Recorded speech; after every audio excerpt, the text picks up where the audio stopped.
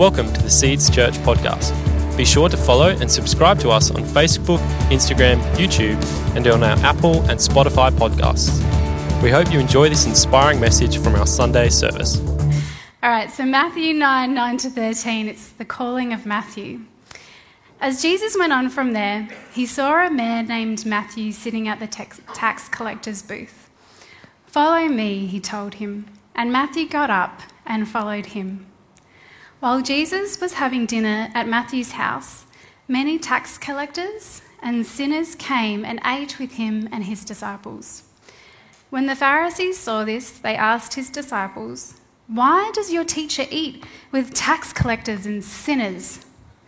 On hearing this, Jesus said, "It's not the healthy that need a doctor, but the sick. But go and learn what this means. I desire mercy, not sacrifice.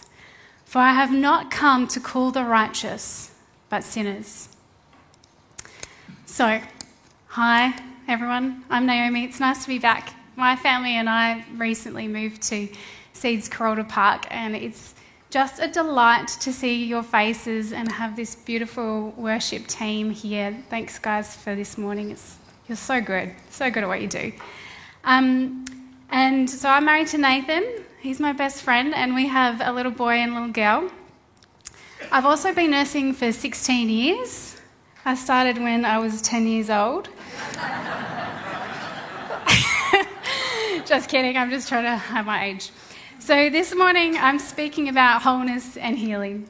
The World Health Organization defines health like this: a state of physical, mental and social well-being, and not merely the absence of disease and infirmity, which I think is similar to what Jesus wants for us. I believe Jesus cares more for the health of our internal heart, soul and mind. God wants wholeness for us, and we can honour God with our lives by aiming for health through wholeness. So today I want to focus on the mercy that Jesus brings, not having to fix ourselves first, and how Jesus' mercy turns us towards him. So let's start with prayer. Heavenly Father, may your Holy Spirit come and speak to our hearts through your word and through who you are. May my words be acceptable in your sight, Lord. Amen.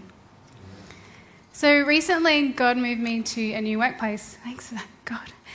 And in my new job, I've moved from being an endoscopy nurse, where I look at people's bowels and intestines, so glamorous, and I'm now learning to be an anaesthetic nurse, where I'm being trained to take care of patients who are having eye surgery. Has anyone here had eye surgery? Yeah, me too. I've got laser eyes.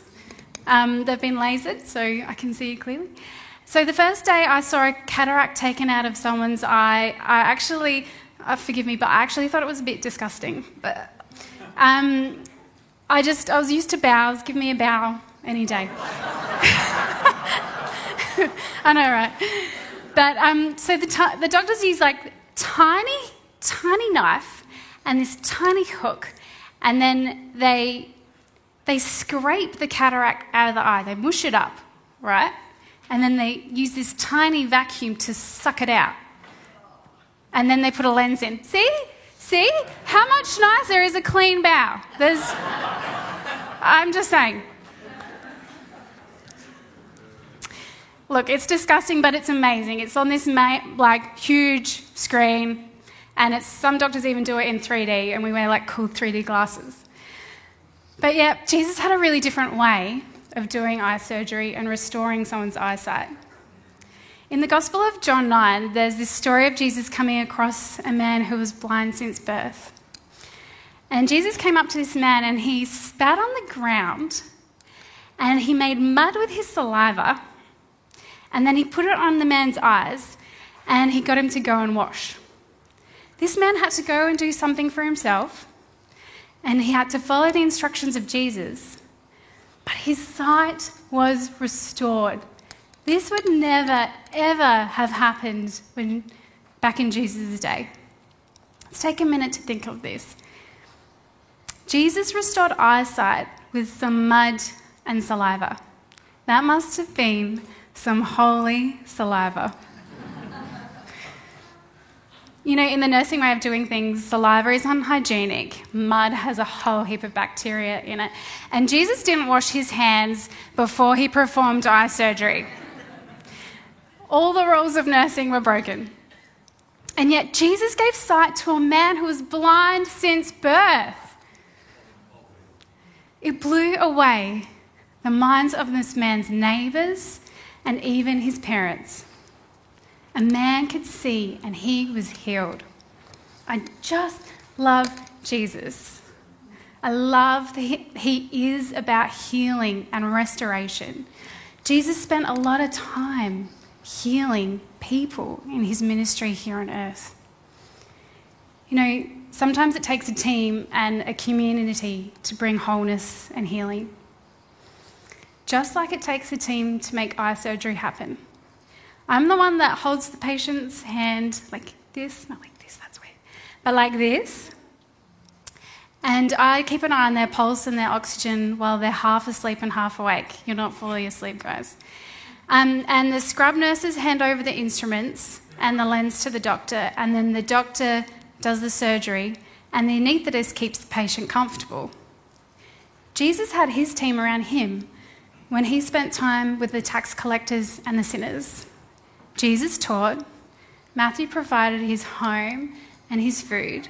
Matthew even invited his friends. His disciples were there learning from him as well as getting the side benefits of eating and drinking. People were welcomed, hospitality happened, and he developed relationships and loved his friends over a meal. We were never meant to meet Jesus and then do life alone. He wants his team, us, to come around those who want wholeness and healing. Wholeness also happens in community. And as a church, we can let our community lift us up when we're struggling. We can lift others up too, especially through prayer. That's what makes us unique. In the book of James, we're encouraged to confess our sins to one another and pray for healing. Our prayers are powerful and they're effective. You know, the patients that I see in my workplace come because they have a health problem that they like to get resolved. Our patients walk in not being able to see properly because their eyesight is cloudy from the cataracts, and they walk out with new lenses in their eyes. We can approach Jesus with our problems and our pain.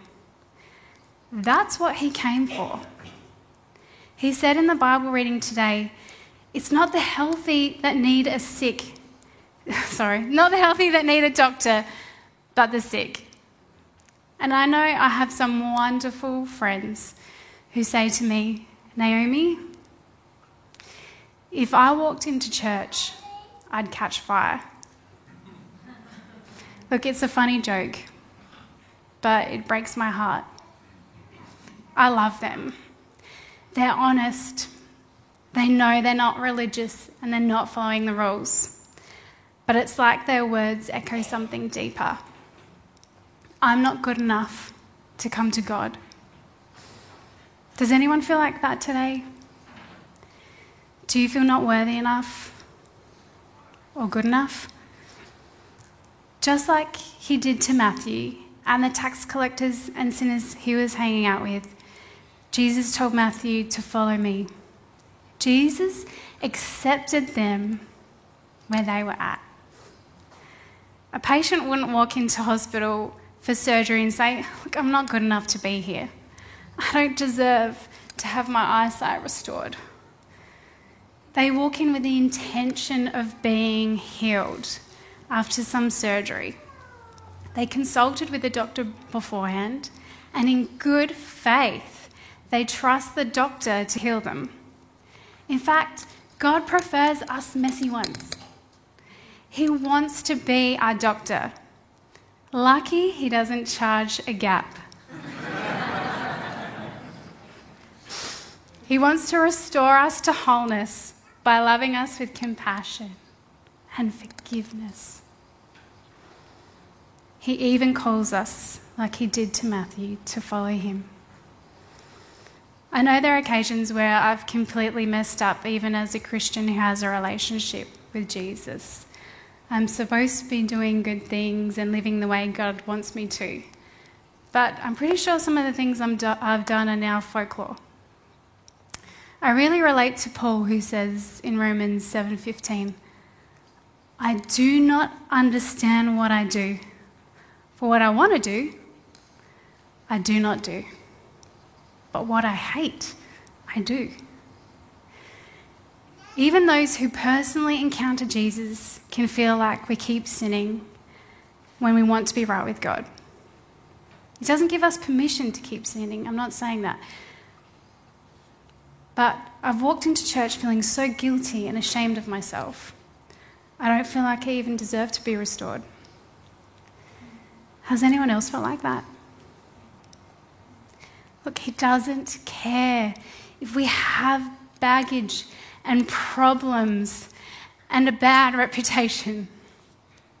He cares that we know we have a heart that isn't well and needs healing. That it's time to follow him. Jesus says, for I have not come to call the righteous, but sinners. Earlier last year, I was struggling mentally. There was a lot of grief in my life. And one day at work, this lie that I wasn't good enough at my job, it just kept going around and around in my head, and it became so heavy that it broke me. And a friend asked if I was okay. And I couldn't speak. I cried. I was ashamed, so ashamed of my weakness. And I called my mum to tell her that I was taking some time off work and getting some professional help. I was afraid to tell my mum, thinking she might admonish me because she was such a hard worker. I love my mum. And do you know what my mum said to me? She said, there are times in my life where I wish I had stopped ploughing on and had just taken some time out to heal. Her mercy and her compassion in that moment was the love that I needed to hear. She didn't tell me off or tell me that I wasn't good enough. When we experience mercy, the way Jesus wants to give us mercy, as we turn and follow him, that's when healing begins. I desire mercy, not sacrifice. When I was a teenager, I remember hearing a sermon from a man who experienced a terrible tragedy. It was the worst that you could imagine happening in your life.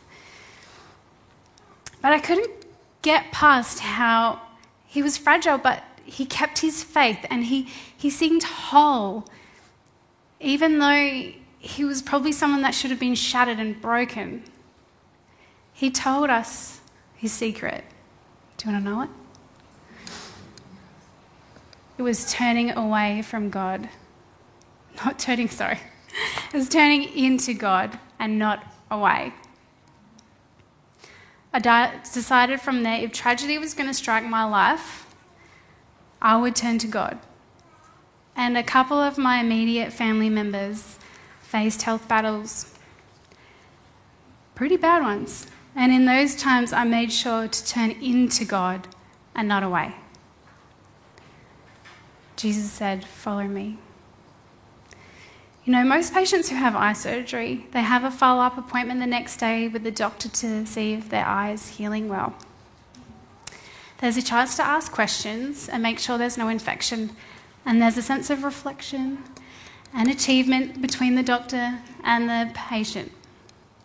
Jesus went to check on the man who was healed of blindness by him with his mud and saliva, because he heard he actually got thrown out of his synagogue, which is like the church. The rulers were upset that he was healed by a rogue preacher on the Sabbath, a day that was not meant for work, but for healing.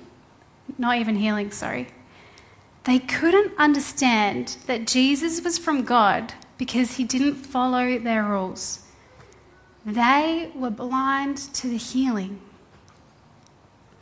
The leaders had questioned this man about how his healing occurred. And the man said to them that if his healer wasn't from God, then he wouldn't be healed. Once Jesus found the man, he explained that he was from God and he was the one that healed him. The man worshipped Jesus and said, "Lord, I believe." You know, that must have been the best follow-up appointment in the history of the world. You know, growing up as a nurse has helped me to respect that health isn't always guaranteed. And the amount of days that we're given, they are limited. God calls us to take care of our bodies, but not to worry too much. God's thinking and his ways are different to ours. Jesus made a point of saying to his disciples that the man born blind didn't have blindness because of his sin or his parents' sin. He said this happened so the works of God might be displayed in him. You know, I want to acknowledge that some of us don't have great physical health for a range of reasons. It might be physical issues, chronic problems, disability, health battles or mental health, or caring for someone in these circumstances. There aren't answers. There is confusion. But Jesus' love and mercy is still for you. You are seen. In 2 Corinthians 4:16-17 it says, "Therefore we do not lose heart. Though outwardly we're wasting away, inwardly we're being renewed day by day.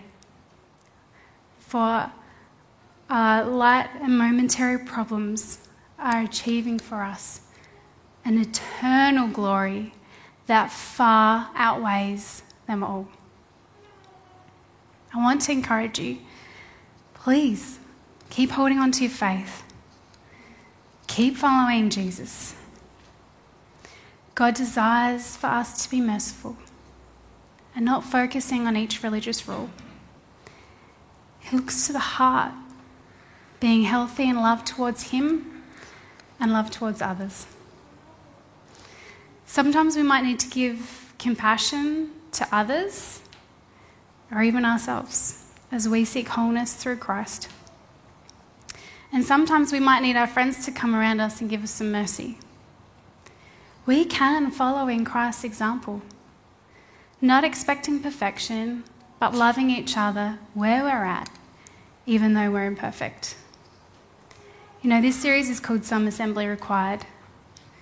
If you're after wholeness from Jesus for your health, here are some questions we can ask ourselves.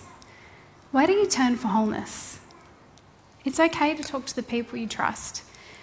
Who's your team that you trust? How can you pray for each other? Is there any health that you need to get professionally checked or treated for?